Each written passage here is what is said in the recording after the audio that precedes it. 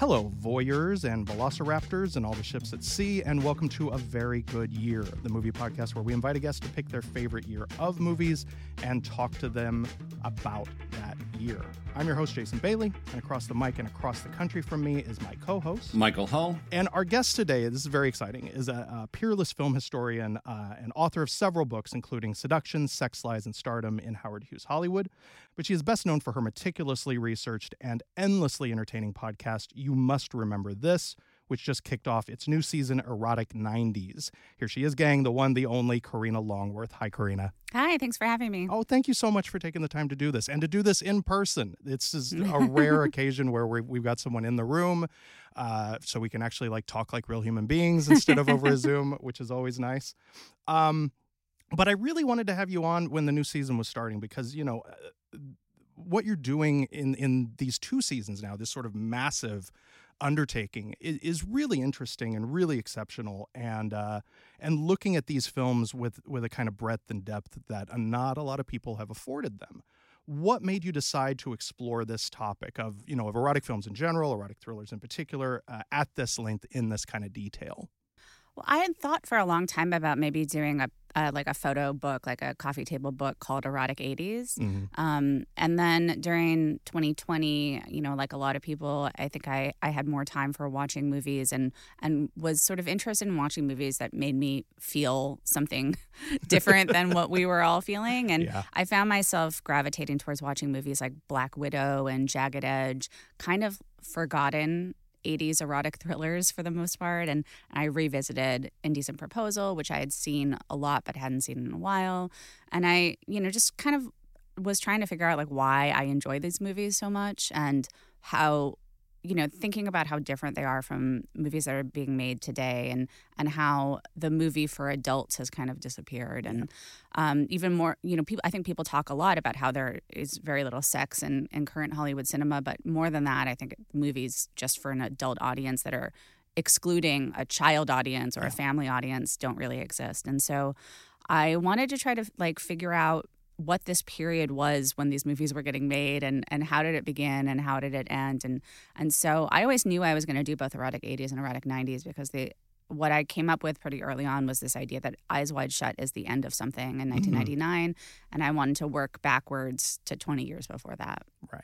So, the prelude episode, which it was the beginning for the second season, for the Erotic 90s season, is I think, and I say this as a fan of your show, I think one of the best things you've ever done. Oh wow, thank you. And I because you take such time and devote such energy to understanding the atmosphere around what was happening on screen, which is anyone who listens to either of these podcasts knows is a big deal to us as well.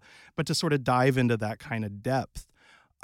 Did you know going in that you were going to really get into second wave feminism and the social issues that were surrounding these films at this kind of detail, at this kind of depth?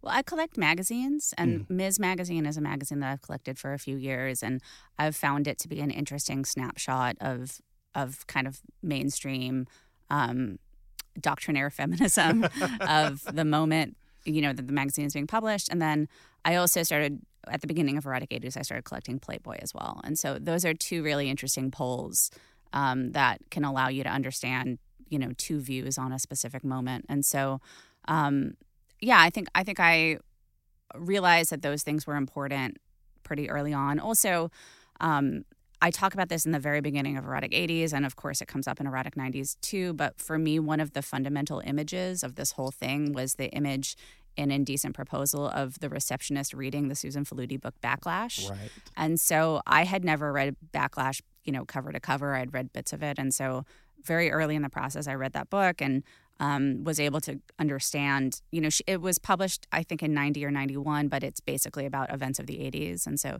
it was really influential for me in understanding the 80s. But then also it is coming out at the beginning of the 90s. And so that was very important in terms of Erotic 90s as well. One of the other things that I really like about this series is that you are able to make it personal and talk about yourself in a way that you're not always able to, that isn't maybe always appropriate, but that certainly helps us as people who've been listening to you for so long kind of get to know you and your background a little bit.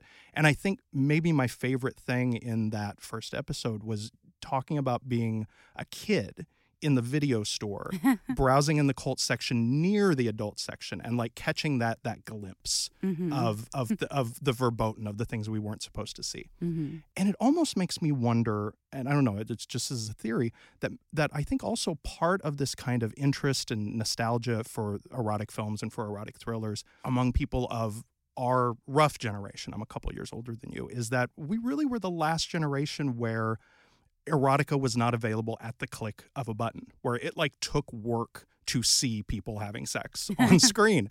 And do you think that's, I don't know, should we, is there some nostalgia for that present, do you think? I think what I feel nostalgia for, I can only speak for myself, is the narrativization of sex. Now it is quite easy to see naked bodies and to see any sort of depiction of any sexual activity that you want, but I miss, even something like Red Shoe Diaries or a Shannon Tweed movie that like tries to create some kind of narrative, dramatic scaffolding around the gratuitous sexuality. Great. No, that totally makes sense. So the second season is underway now. How many episodes do you think it's ultimately going to be? Because it sounds like it's sort of become a bigger thing than you envisioned. Yeah, it's all sketched out. It's 21 episodes. Holy crap. And so that's great. There's going to be 14 that run consecutively, and then I'm going to take a little summer hiatus and then do 7 more. I've already produced the first 14, and I know what the final 7 are going to be. That's great. Well, I can't wait to hear all of them. It's Thanks. I mean, it's a terrific show, but it's a wonderful season and a really juicy topic. It's really like the best movie podcast. I mean, we make movie podcasts, and it's really the best one of all the movie podcasts. I mean, that's sort of obvious to everybody, right? That's like a given. Yes. Yeah, okay, pretty much fearless. Okay. So when we talked about doing the show and picking a very good year, we, to tie into the season, what year did you decide to do and why? I've been finding as I do Erotic 90s that my favorite year is 1993.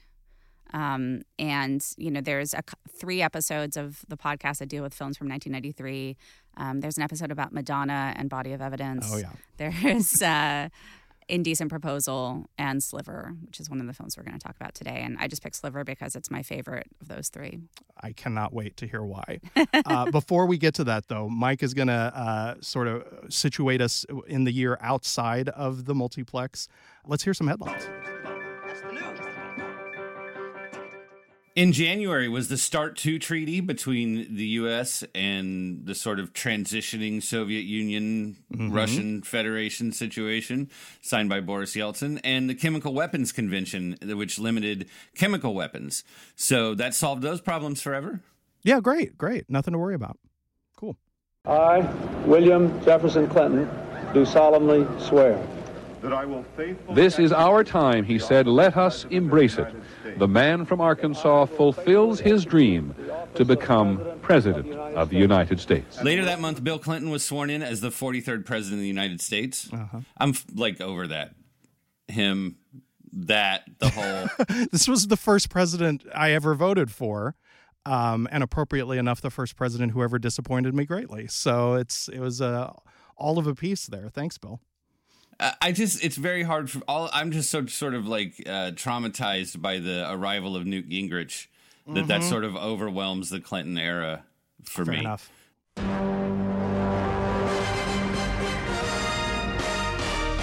This is Channel 2 News at 5. Good afternoon, everyone. I'm Ernie Anastas. And I'm Carol Martin. We continue now our coverage of the terror that has struck the Twin Towers of the World Trade Center. Police say that it may, in fact, have been a bomb, a massive bomb, that caused an explosion to rip through the PATH train station below the Trade Centers just after noon today, sending shockwaves through the buildings where as many as 100,000 people were at work. The explosion has killed 4. That is the number at this hour. And it has injured more than 200.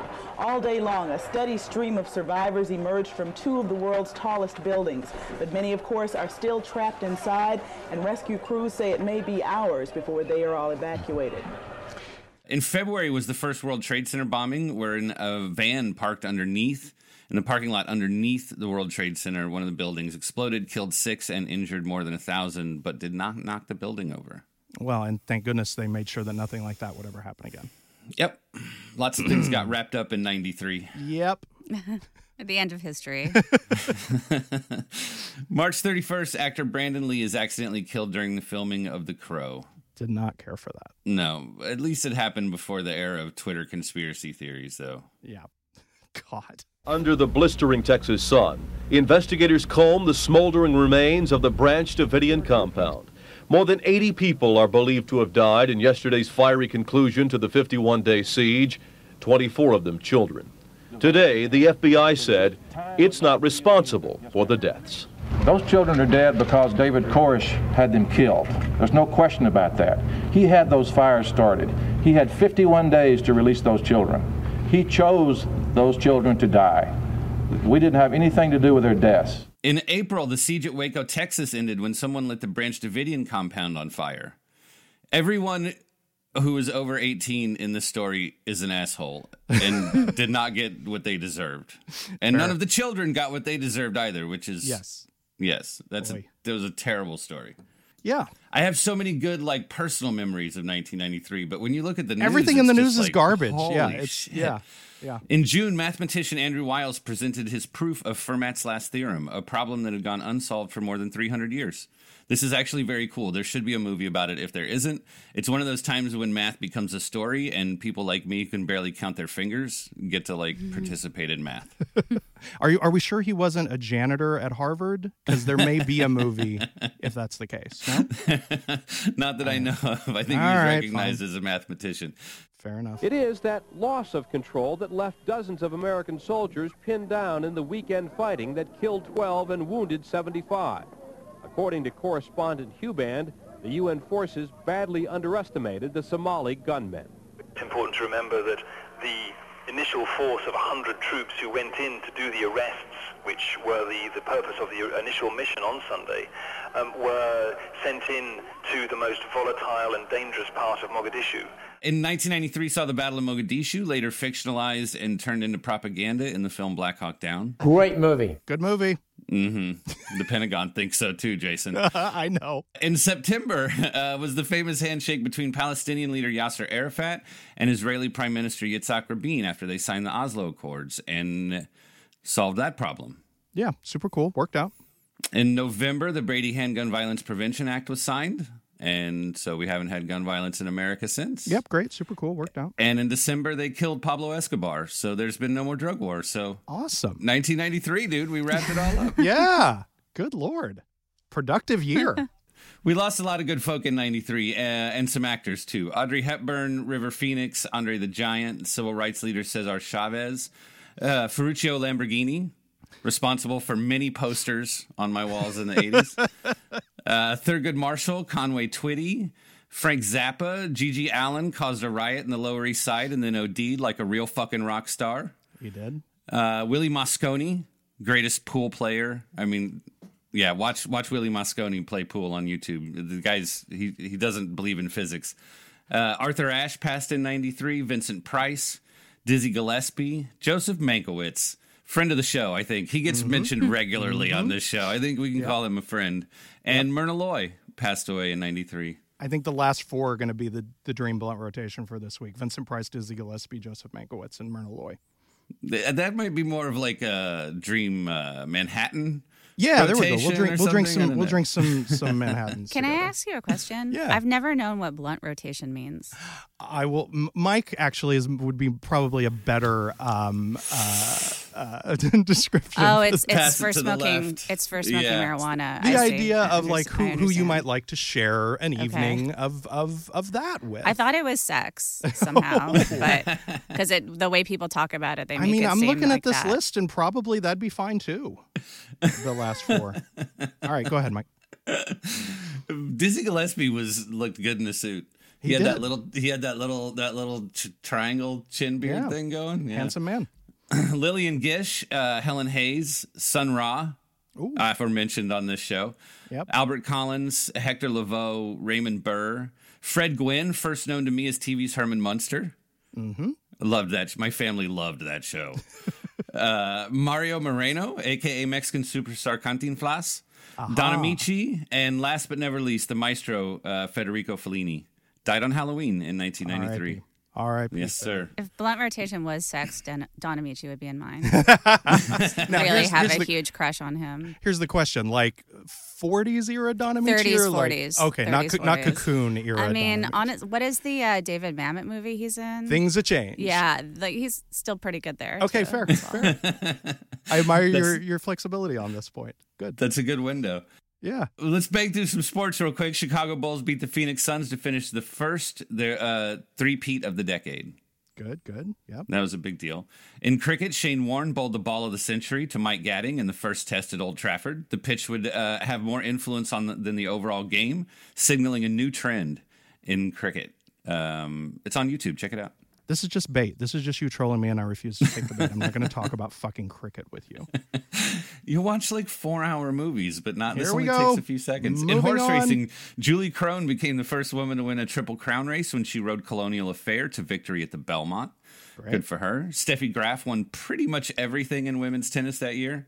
And finally, in sports movie news, the Anaheim Mighty Ducks played their first season as a real, actual NHL team after being nothing more than an Emilio Estevez movie, right? Am I remembering that correctly? Stupid story. Yes. Yes, correct. but that is still like a going NHL franchise. So the movies live in very weird places. That's headlines. Thank you, Mike. All right, Karina, you ready to do a top 5? Sure. All right, so we talked a lot about what the sort of format was going to be and how Karina wanted to go, and I think we ultimately landed on the idea that we wanted to talk about 5 movies that you've sort of revisited through the years that sort of still hold up. Your 5 favorites from '93 that like still work for you. I actually think of it more like these are the movies that I saw many, many, many times from 1993. And most of the times I saw, most of them were in the 90s. Gotcha. All right, and we decided to, instead of trying to rank them, we would walk through them in chronological order. So we're going to begin in February, unsurprisingly. But on February 12th, which seems like a real missed opportunity, but what is the first of your 5 films, Karina? Groundhog Day. Bill is back. Don't drive angry. Back in charge. Back in action. I'm not going to live by their rules anymore. Back in shape. Don't you worry about cholesterol, love handles? Why? Back for the craziest day of his life. Yeah. Bill Murray. Groundhog Day. Rated PG. Sneak preview February 6th. All right. Directed by Harold Ramis, of course, starring Bill Murray. And I just remember this one really coming out of left field. It being like, oh, it's another sort of, SNL star. And then the afterlife of this movie has just been astonishing. Why do you think this movie holds such sway? It's a great movie. Aside from it being a great movie, we talk about a lot of great movies. Yeah, I mean, I just think it has this, such high concept that really works. And it's, like in Erotic 80s, I talk a lot about this idea of high concept, like the sort of Don Simpson movie where you can do an elevator pitch, you can do a 1-sentence description of what it is. And Groundhog Day is that, but it doesn't feel like it's this cynical sellout blockbuster. It feels more personal than that. And, I think it's funny, it's romantic, it's wacky. It's kind of an action movie sometimes. And it was certainly perfect for me as a 12-year-old. Almost 4 out of these 5 movies are movies that I saw by myself at the Universal Studios Cineplex Odeon. Oh, wow. My dad I didn't really have a social life, and my dad would just like drop me off at the movies, and I would sometimes see the same movie twice in a row. Sometimes I'd see 2 movies in a day. And so all of these movies are movies that I like saw more than once in the theater.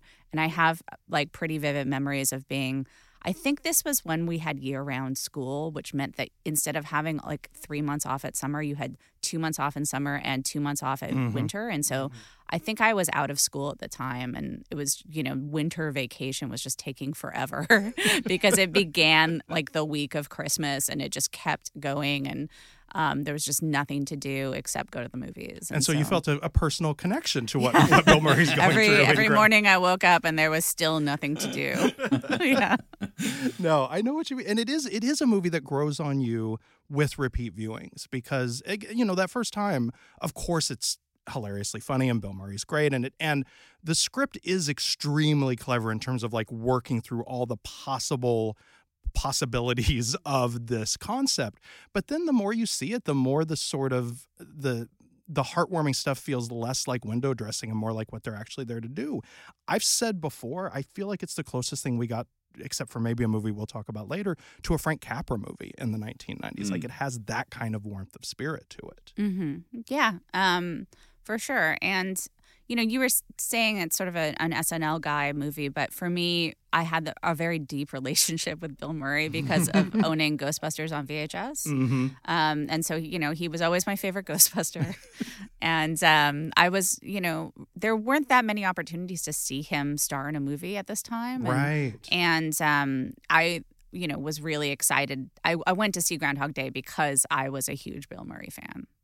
Yeah. No, it's a terrific movie. Where do you land on Andie MacDowell? I know she's come up occasionally in the series. I like her. You know, I know sometimes her acting has been criticized, but I think when she's well cast, she's great, and I think she's well cast in this. She's very well cast in this. All right. Well, that's Groundhog Day. We're going to move on. We're moving on into the summer. I mean, it's by this time in film history, summer was beginning about the first weekend of May.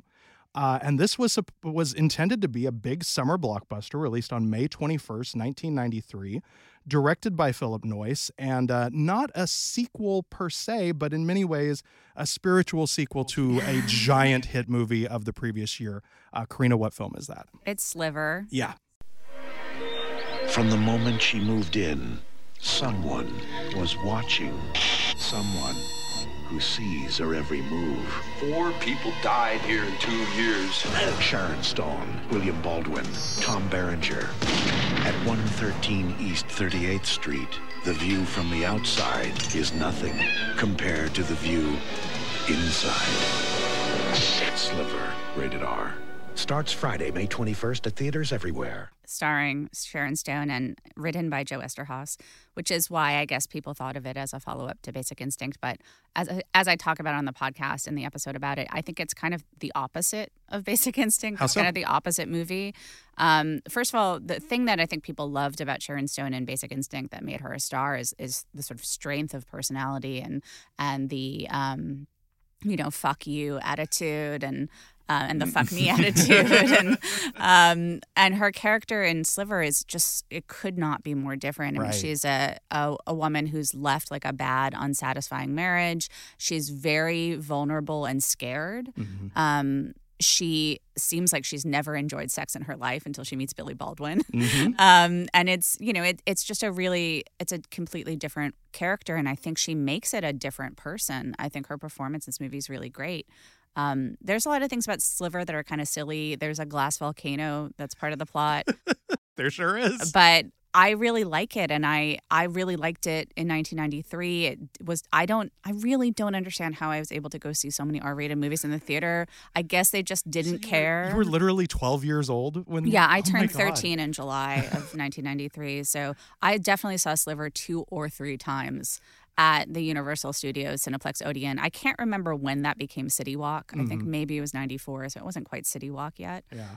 For people who don't know Los Angeles, like, there's Universal Studios and there's a movie theater, and then they built a mall called City Walk to connect the two of them. And I spent many, many, many, many days and nights there in the 1990s. Yeah. But yeah, I saw this movie so many times, and then I saw it on video, and then I went through a phase of thinking like, feeling ashamed because I like Sliver so much. And then for a while, when I was about 22 or 23, I was subletting an apartment in San Francisco with this woman who was about 10 years older than me, who was on like mental health disability. So she just got paid to stay home, and because she had mental health issues and couldn't work. And so she would spend all day long painting and like watching one of 4 movies on VHS. Okay. And 3 of them were Hitchcock movies and the other was Sliver. Wow. And she ranked Sliver, right there with Rear Window and Vertigo. And then that, allowed me to release all inhibitions about loving Sliver. I love that. Well, the thing that's fascinating about it is that, it has, these two sort of crossover artists from Basic Instinct, but then the rest, it's this incredibly classy pedigree. Like when the opening credits unrolled, I hadn't seen it. I rewatched it for this, but I hadn't seen it since opening weekend. And it's like, holy shit, Vilmos Zsigmond shot this, and it's based on an Ira Levin novel, and Richard Silbert is the production designer, so it's like it's got Rosemary's Baby's vibes to it. I was really taken with it, and enjoyed reassessing it a bit. Although I remain deeply disturbed by the way that Billy Baldwin pronounces the word panties. He hits that T way too hard. It's really uncomfortable to listen, and he says it a lot in that scene. Okay, but that was Sliver. Now, about 3 weeks later came the biggest hit of the summer of 1993 on June 9th, the movie that you cannot talk about movies in 1993 without talking about. And luckily, it's a movie that Karina likes very much. So what is the next film on our list? Jurassic Park. All right. We've made living biological attractions so astounding that they'll capture the imagination of the entire planet. The most phenomenal discovery of our time. Welcome to Jurassic Park. Becomes the greatest adventure of all time. Can I touch it? Universal Pictures presents a Steven Spielberg film, Jurassic Park, rated PG-13. And what is your, first of all, let's just start tactile. What's the specific memory of like going to see Jurassic Park for the first time? I can't remember the first time because I saw it basically every week that summer. I mean, I truly had nothing to do except for go to the movies. So. It's very heartwarming to find out how similar our tween years were, Karina, because, this all sounds very familiar. Well, growing up in Los Angeles, you couldn't just like walk to somebody's house. It was really hard to see friends over the summer. And my dad, I lived with a single dad who worked, and so what I could do is like drive into work with him in Century City and then spend the whole day at the Century City Mall where there was a multiplex, or like take the bus from Century City to Westwood where there are a bunch of movie theaters. And so I kind of saw everything, but Jurassic Park was, Jurassic Park played for 6 months. Yeah. So like you could always see Jurassic Park. Yeah. If there was nothing else you wanted to see. With movies that are that iconic, sometimes it's difficult to sort of re-examine them just as movies and understand what makes them work. But what do you think makes Jurassic Park work so well? Why is it such a like little Swiss watch of a blockbuster? Yeah, I mean, it is difficult to kind of separate it out. You're but right. I mean, I'm not really a Spielberg guy. Like, I'm not that interested in most of his movies and not that impressed by them beyond at the technical level. Mm-hmm. With Jurassic Park, it was, I think, again, like the high concept is pretty undeniable. Yeah. I think people who maybe grew up with the Indiana Jones movies might argue that they do a better job of what I'm about to talk about. But I think in terms of him recycling his influences from the past and from genre films of Hollywood history, both high and low, I think Jurassic Park is sort of the most brilliant in terms of pastiche. Yeah. And it's also like it's a pretty good script. Yeah. It's pretty memorable in terms of dialogue, and the dinosaurs look fucking great. They still look fucking great. Like if you can watch the 4K of that movie and they still look great. And this is you mentioned Andie MacDowell earlier. It's a little bit of a weird compare. Like, and you said like if she's well cast, she's great, right? He's really well cast as the director of this movie. Like, I know that's not exactly the right wording, but all of his technical abilities are very important to making this movie what it is. And to making it play, because if you don't believe those dinosaurs, the fucking movie doesn't work. Yeah. Other than the Avatar movies, I can't remember a movie-going experience in my life after Jurassic Park where I was told that I was going to see something that was technologically advanced beyond what I had ever seen. And then when I saw it, I was actually impressed. Right. Yeah, I remember a similar experience. Mike, my memory is inexplicable sometimes, but I remember so clearly that you saw Jurassic Park at least twice in its opening weekend. I remember that with crystal clarity. That you too are not a Spielberg guy, as Karina said, nor particularly a blockbuster guy, and even this one proved that you're not made of wood. You said uncle to Jurassic Park. It's a very good movie. It really is, and it's one of those. The thing is, like 93 is special to me because that was the year you taught me like how to love movies. and like why we love movies. Like that's a thing you did for me. Like my family, family isn't really, movies weren't that big of a deal. Like, and now my father watches TCM for like, I mean, hours and hours a day. My father will talk to you about, right? Like, I don't know when that happened though. It's fantastic. I love it. I told him he needs to watch Intruders in the Dust. He was super into it, you know, There you go. Like at that point, I didn't really understand why people like movies that much. But like going to the movies with you were very infectious about all this stuff, you know, and you talked about it as an artistic expression, but also like it's fucking Jurassic Park, dude. It's Groundhog Day. Like it's just, these are just great, enjoyable things. And that was also the year that we put on, like 10 of us put on flower print house dresses from the theater fucking costume department and went to a midnight screening of Rocky Horror. Yeah. Like that was the year you taught me to love movies. Like, so this was going back to this and rewatching these and sort of like just looking at the lists from that year was a very emotional experience for me. I enjoyed this episode. All right. So next up, number 4 of 5. This is one that was playing through the year at some festivals and garnering a little bit of buzz, and then finally sort of slipped out into smaller markets on September 24th, 1993. Karina, what is the number 4 movie on the list? Dazed and Confused. George Washington, man, he was in a cult, and the cult was into aliens, man. You didn't know that? Somewhere between free love and safe sex. Benny! Tie-dye and buttonfly. We should be up for anything. Ed Sullivan and MTV. Sounds stupid, doesn't it? There was a generation. The 60s rocked. The 70s, they obviously sucked. That was dazed and confused. Maybe the 80s will be radical. Rated R. Now playing at select theaters. Yes. Now, this you want to talk about a movie that grows with age. Tell me why you love Dazed and Confused so much. So it kind of came out at the perfect time for me. I just turned 13 and was kind of making this transition into being a teenager. I was getting really into music. I had not smoked pot, but I was really excited and looking for opportunities to do so. And it became kind of this, even though it was set in the 70s and I was in the 90s, a lot of the fashion was kind of coming back into fashion in 1993. And it became this kind of Bible for me of this is what, you know, I have to look forward to when I get to high school in a year and a half. Right. And yeah, another movie that I saw a lot later on VHS, but in person at Universal Studios multiple times. That just blows my mind, the juxtaposition of those ideas, because like I don't even know if this one came to Wichita, Kansas, where we're from, and if not, it was in like, you know, the little sort of tucked away theater like 3 months later. But yeah, I think this was the kind of movie where it maybe started at an art house and then was successful enough that a multiplex that had 18 screens was like, okay, we'll show it twice a day. Right. And again, not much to do for me. So what was definitely not somebody who was going to spend my weekend doing homework. Yeah.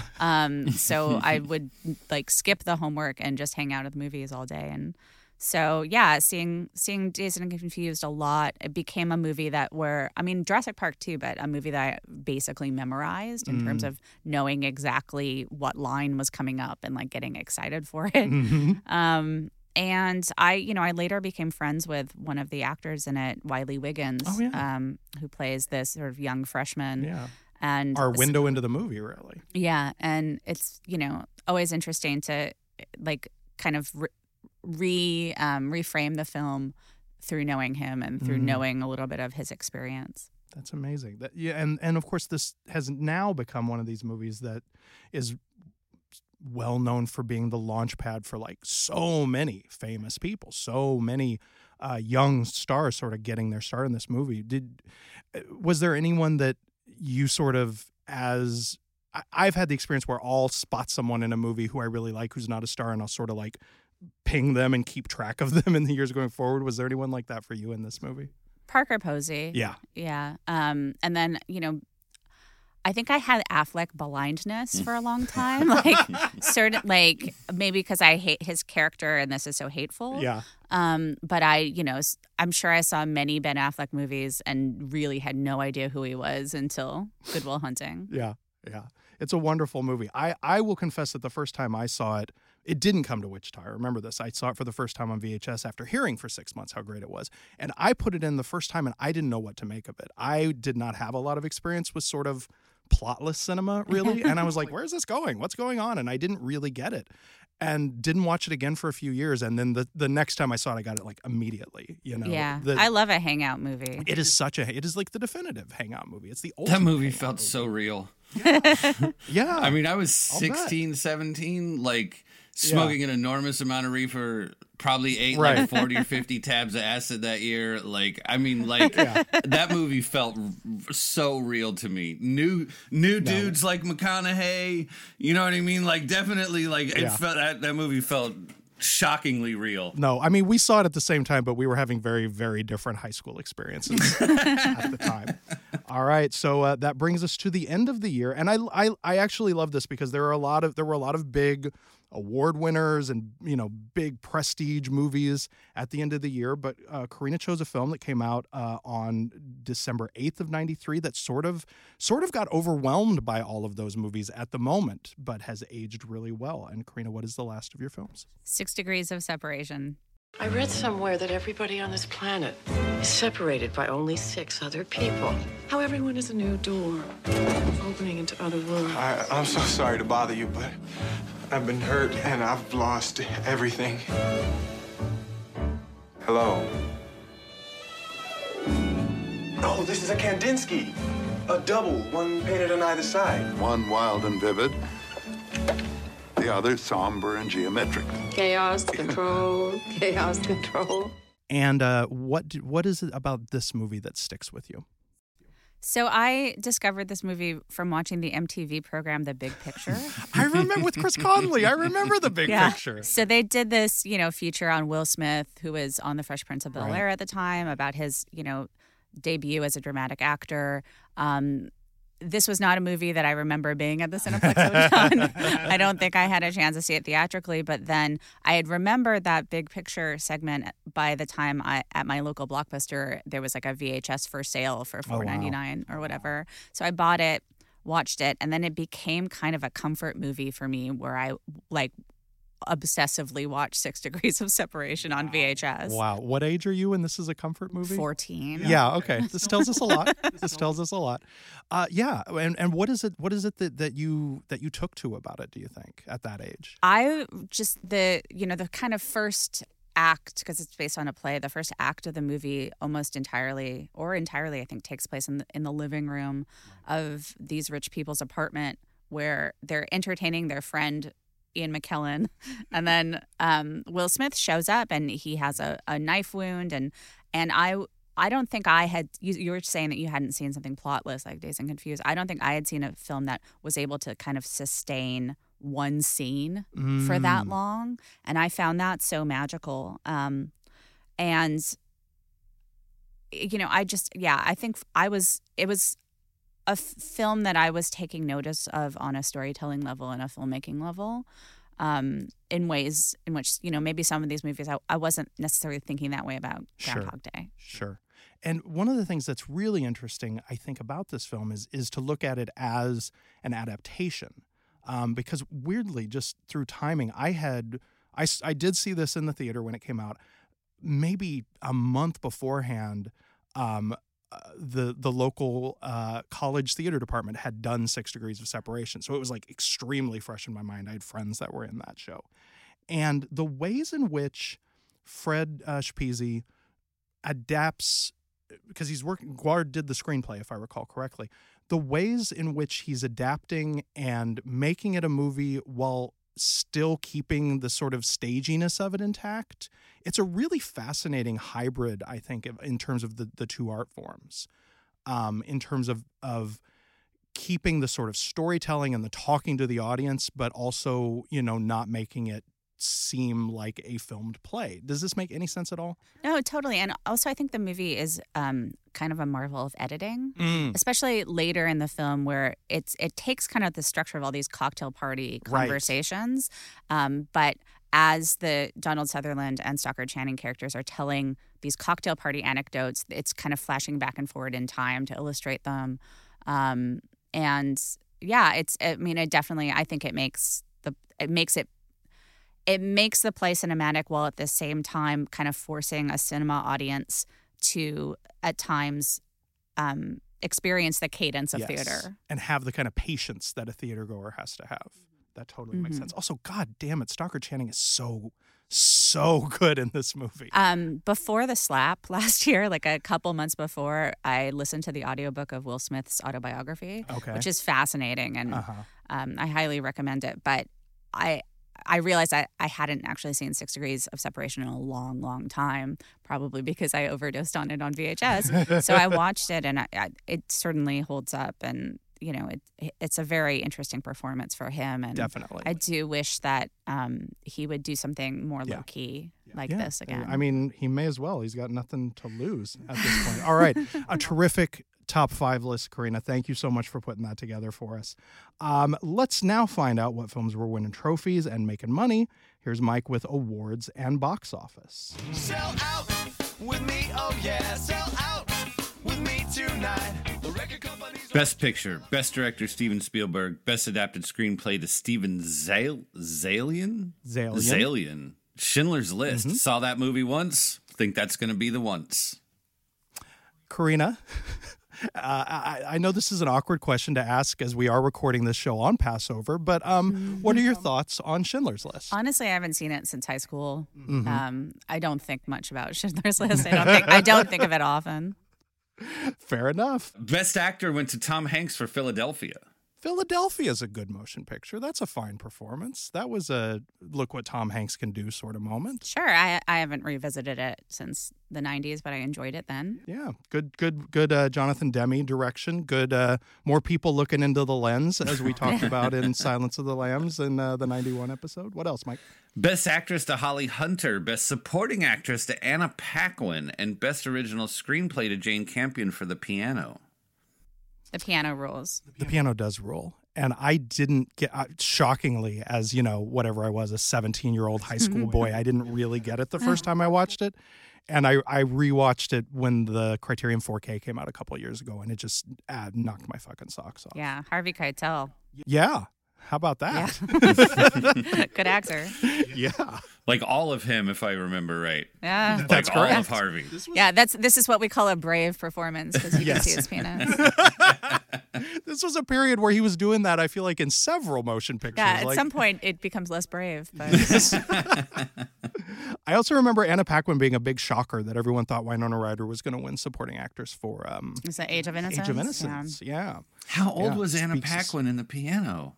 She was like 10, I think. Right? Yeah, she was very young and sort of endearingly nervous in that Oscar speech. That really is one of the great / most uncomfortable Oscar speeches that there is. Well, she won the award that she deserved for Margaret. There you go. 20 years earlier. Just want to way in advance. Best Supporting Actor went to Tommy Lee Jones for The Goddamn Fugitive, bro. That movie was a big deal in 1993. It was a big deal. Boy, uncles were very excited about The Fugitive. That is a movie that I did not see at the Cineplex Odeon. I saw at the Sherman Oaks Galleria. Oh, my goodness. A change in routine. Oh, my God. And how do you feel about The Fugitive? I haven't rewatched it in a long time, but I loved it. I loved it in the 90s. It's still, I still love that he won an Oscar for that. I don't care. Yes, it really, truly, I mean, he won, and Malkovich was nominated for In the Line of Fire that same year. And it really seems like, I think a thing that has changed is that performances like that in movies like that do not as typically get nominated. But there aren't movies like that. There aren't movies like anymore. that. That's a fine point. Like the equivalent is Angela Bassett getting nominated for Wakanda Forever, Right. but then that has to fight this battle of people not taking Marvel movies seriously, Right. which they shouldn't. They're not real movies. Well said. And agreed. What else, Mike? Best Foreign Language Film went to Belle Epoque. Have you seen Belle Epoque? I have not. I have not either, so we'll move on. I threw one more in here, a category we never talk about, but I'm sorry, needed to be acknowledged. Mike, what else won an important Oscar? Best animated short film went to The Wrong Trousers, dude. That's a great Trousers. Movie. Wallace and Gromit. That's a great movie. As a father of two, God bless Wallace and Gromit. Wrong Trousers is on YouTube. I watched it yesterday. I shit you not. Great. I saw it on the list and I was like, oh my God, I think that's the Wallace and Gromit with the pants. Yeah, that's a good movie. You can watch it. Yes, you can. Other significant award winners. Golden Globe for Best Picture, Musical or Comedy, and Best Actor, Musical or Comedy went to Robin Williams for Mrs. Doubtfire. I remember that movie fondly. Mrs. Doubtfire was, as we'll see later, a giant, huge hit. Karina, how did you feel about Mrs. Doubtfire? I thought it was stupid. I was already too cool for Mrs. Doubtfire. I think that scans. That tracks. Golden Globe for Best Actress, Musical or Comedy went to Angela Bassett for What's Love Got to Do with It? I will say, I guess we're really hitting musical in that musical or comedy, because What's Love Got to Do with It is not a laugh riot, but there are songs in it. And she's incredible. And it's about music. It is indeed. They're both really fucking great in That's that a great movie. Yeah, it truly is. That's always the example I give as an example of how you can be like a no-name day player in a movie and people will never forget you. The hotel manager in What's Love Got to Do with It is a performance I think about at least once a month. That guy fucking crushed it. Golden Globe for Best Supporting Actress went to Winona Ryder. And the BAFTA for Best Supporting Actress went to Miriam Maglius? We'll fix it in post. I'm ruining this lady's name. I'm very sorry, Miriam. What was she in? She were excellent in The Age of Innocence. Oh, wow. Age of Innocence. I can't even place her. I can't either. How do you sit on Age of Innocence? Love that movie. Really great. Yeah. Yeah. I wish Michelle Pfeiffer had won something. Yeah, she's spectacular in that movie.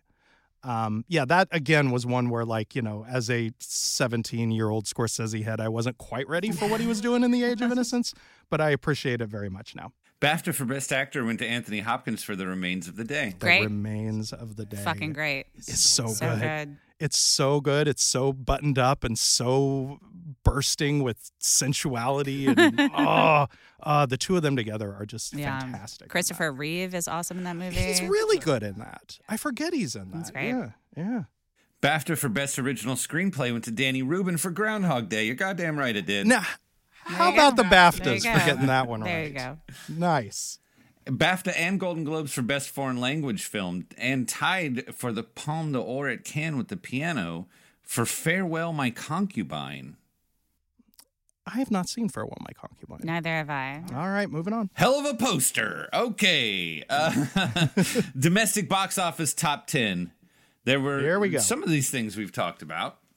A few of them. Number 10, though, Cliffhanger, baby. Cliffhanger. You know what? I'll own my meatheadedness that I, at the time at least, very much enjoyed Cliffhanger. Never seen it. Good little Die Hard on a mountain. John Lithgow kind of killing it as the villain. I enjoyed it in 1993. I remember the music being exciting in that movie. It was. Good How could it not be exciting? They were going to fall off a fucking mountain, Mike. You sort of part of the deal. That's a dream assignment for a film composer. Number 9, Schindler's List. Mm-hmm. Number 8, The Pelican Brief. Hey, how do we feel about The Pelican Brief? I haven't seen it in a long time, but I loved those John Grisham movies in the 90s. Yeah, as did I. He was on a run. Nice work by... Yeah, he was. And it's a really nice chemistry between Julia and Denzel, even though they were not allowed to kiss. Yeah. It's interesting, too, that we referred to those as Grisham movies as if he directed them. Right. Right? But it was the great Alan J. The great Alan J. Pakula, a friend of the show, I think it's safe to say. It's come up several times. Fine job directing The Pelican. Yeah. Number 7, In the Line of Fire. God, I love In the Line of Fire. I rewatched that a couple of years ago. I haven't seen it. Oh my God, it's so good. It's so good. It's I think it's Clint Eastwood's best performance. Interesting. Like by a nice long leap. I guess you haven't seen Bridges of Madison County. I have seen the Bridges of Madison County. He's really good in that too. Number 6, Indecent Proposal. We'll not spoil. I mean, massive blockbuster. I have lots to say about it. Lots to say about it in an upcoming episode, I'm sure. Woody Harrelson plays an architect who can't get a building built, if you know what I mean.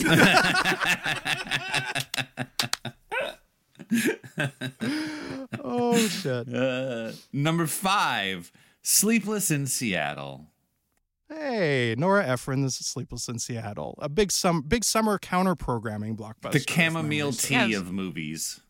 It is. It's very comforting. Women like to go to the movies too, guys. We do. They do. Yes, correct. It's a lovely, charming, funny.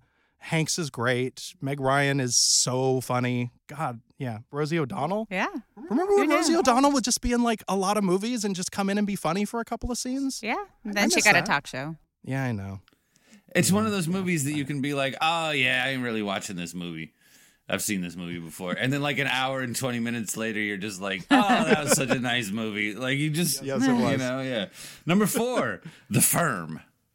Now, here's the thing. Karina, where do you land on The Firm? I was a big Firm fan, although tragedy struck because I remember watching The Firm at the Century City Mall and looking at Jean Triplehorn and being like, I got to do something about my eyebrows. So I went home, overplucked my eyebrows, and they never grew back. Oh my God! So the connotations of The Firm now are not solid. I'm sorry. I'm sorry to. Right. I'm sorry if it coming up. I mean, this is the kind of consequences. going to the movies and being incredibly impressionable. I'm sorry if it's number 4 place in the movies of '93 was triggering for you in any way, Karina. I'm sorry, I played a role in its box office. No, I'm not. The Firm's good. The Firm is good. It's Sidney Pollack doing the thing. It's got a great ensemble cast. It's a way better ending than the book. All right. Number 3, The Fugitive. Very good, as we said. Number 2, Mrs. Doubtfire. Kind of lame, as we said.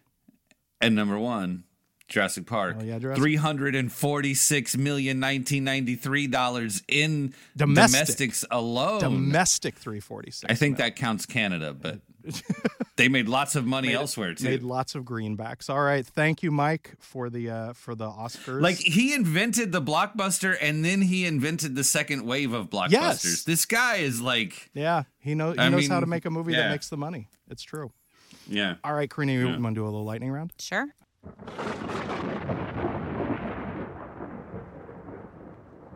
All right, we're going to put 5 minutes on the clock. We're going to bang through a bunch of 93 titles.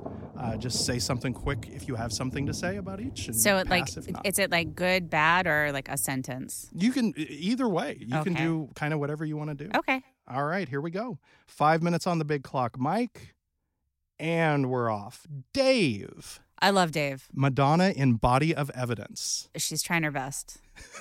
The Temp. I think The Temp's really fun. The Crush. I'm not a big Crush head. 3 of Hearts. 3 of Hearts is weird. I mean, thumbs sideways, closer to up though. Fatal Instinct. Yeah, I can't. Falling Down. Oh God, that's all. Harold Becker's Malice. Oh, Malice. Yeah, kind of. It's just Godhead, Alec Baldwin, and we have weird feelings about that. Yeah. But he, to his credit, he doesn't say panties with a weird hard T. So no, you're Baldwin. He wins the Battle of the Baldwins in '93. Guilty as Sin. I haven't seen that one. Is that Don Johnson? Haven't seen it. All right. I tried to lead with the erotic thrillers here. David Cronenberg's M. Butterfly. I don't think I've seen that. Brian De Palma's Carlito's Way. Great movie. When I wrote a book about Al Pacino for French people, they were very upset I didn't include it. The French love Carlito's Way. Carlito's Way. They do. Well, they love De Palma. They do. They should. Fine filmmaker. What's Eating Gilbert Grape? I saw that a lot. I was too old for Titanic too old for like being part of Leo Mania for Titanic. I had my Leo Mania like with What's Eating Gilbert Grape and Basketball Diaries. Dangerous Game by Abel Ferrara. Oh, I have that on DVD, but I haven't watched it yet. It's worth seeing. Madonna, I know Madonna's in it. Madonna's really good in it. It's basically bad director, but it's worth seeing. She's trying her best. She's trying her best. Clint Eastwood and Kevin Costner in A Perfect World. I haven't seen it. Hocus Pocus. I thought that was dumb.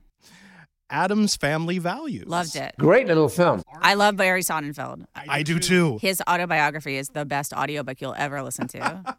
Are you with me that Adam's Family Values superior to the first Adam's Family? I think I'd have to watch them back to back in order to make a qualitative judgment. All right, you can get back to me on that. Sam Raimi's Army of Darkness. Army of Darkness, never seen it. I'm not into Raimi. Fair enough.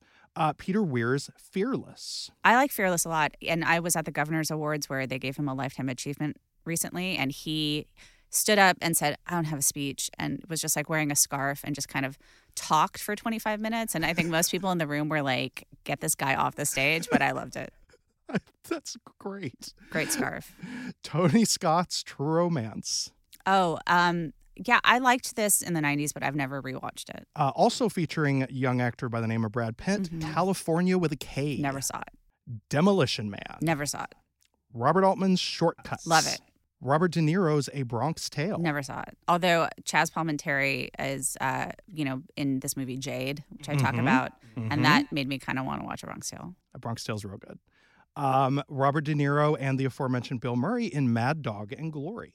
I haven't seen it, but it comes up a lot in when there were trend stories about Indecent Proposal and about how why are all the movies about selling women? It's worth checking out.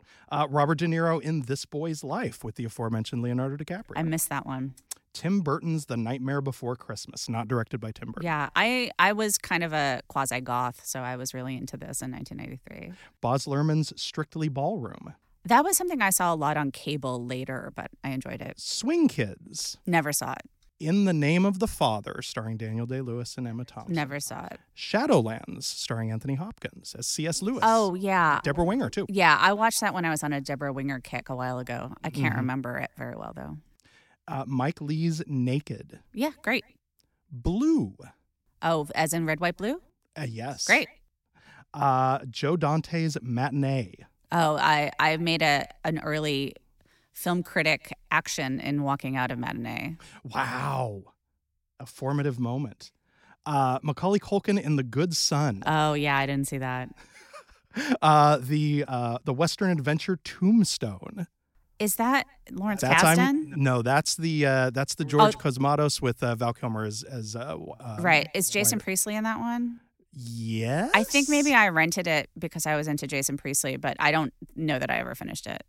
And finally, John Badham's remake of La Femme Nikita, Point of No Return. Oh, I didn't see that. Okay, well, we're not going to go out with one you didn't see. John Singleton's Poetic Justice. Oh, I loved that. That one I saw 3 times at the Cineplex Odeon. Nice. Okay, going out with a bang. Thank you, Karina. Excellent. See, this is going to be... Thank you. That's how I'm going to send people as an example of the lightning round, of how you bang. That's how the lightning round is supposed to bang work. through a fucking lightning round. Yes. All right. Also, you can tell a professional podcaster because her sense of timing is... she knows when the clock is running down before I do. And now we're going to throw it to our friend W. Axel Foley for a quick PSA. Head on over to your favorite podcasting app. Give us a star, a rate, a review. Give us a written review and tell us that you love us, because that's what lets people know that we're here. All right, Karina, where can people follow you on social media? I'm at Karina Longworth, and you can follow the podcast on Twitter at Remember This Pod. And it's on Instagram and Facebook as well. And then, of course, you can just find the podcast on Apple Podcasts or Spotify or wherever you get your podcasts. And you should. Season 2 of the erotic series, Erotic 90s, currently underway. Highly recommended. I can't imagine you're listening to this show if you're not listening to that one. But if you're not, fucking get on it. I am Fun City Cinema on Instagram, Jason-Bailey on Twitter, and Letterboxd, where, don't forget, you can find every top 5 list for every show to date. Mike, where can people find you? I am at Brainwashed Lib on Twitter. And Mike, before we go, what is your favorite movie of 1993? I think I got to go with Bronx Tale, man. Like, you were so obsessed with Goodfellas at that time. I was. And like... And then, and you were right, great movie. And then I saw Bronx Tale, and I was just it just felt so different than Goodfellas, but also like a prequel to, I don't know, man. It just I feel like I sort of learned a lot about how the same story could be told in a different way. Yeah. So it just is a really sweet gangster movie. I don't know, man. It's just such a great movie, and it's one of those ones that I can just watch over and over. De Niro's a highly underrated director. He directs the shit out of that movie, and you can see how Scorsese has influenced him, and also how he's kind of got his own directorial style. I love that movie. Yeah. I still love that movie. I also really love Carlito's Way. I have to say the the sort of part 2 of the sequel. We've had that conversation many times off podcast. What's your favorite movie of 93? My runner-up would also probably be Carlito's Way, but I got to go with the other Steven Zaillian movie of 1993, which is Searching for Bobby Fischer. which I said at the time was my favorite movie of 93, and I recently rewatched it as a father of a child who is playing in chess tournaments, and goddamn, Searching for Bobby Fischer is so good. It's so good. It's so heartwarming. It's so smart and intelligent and reasonable about competition and brilliance and how to be a good person. And Joe Mantegna's in it, and Joan Allen's in it. It's the first thing I'd seen her in, and William H. Macy's. It's Searching for Bobby Fischer is really, really good. And so there we go. Thank you. Yeah, you made me watch it in 1993, and again, you were right. I was right. Thank you again, Karina. Sure. Thank you for having me.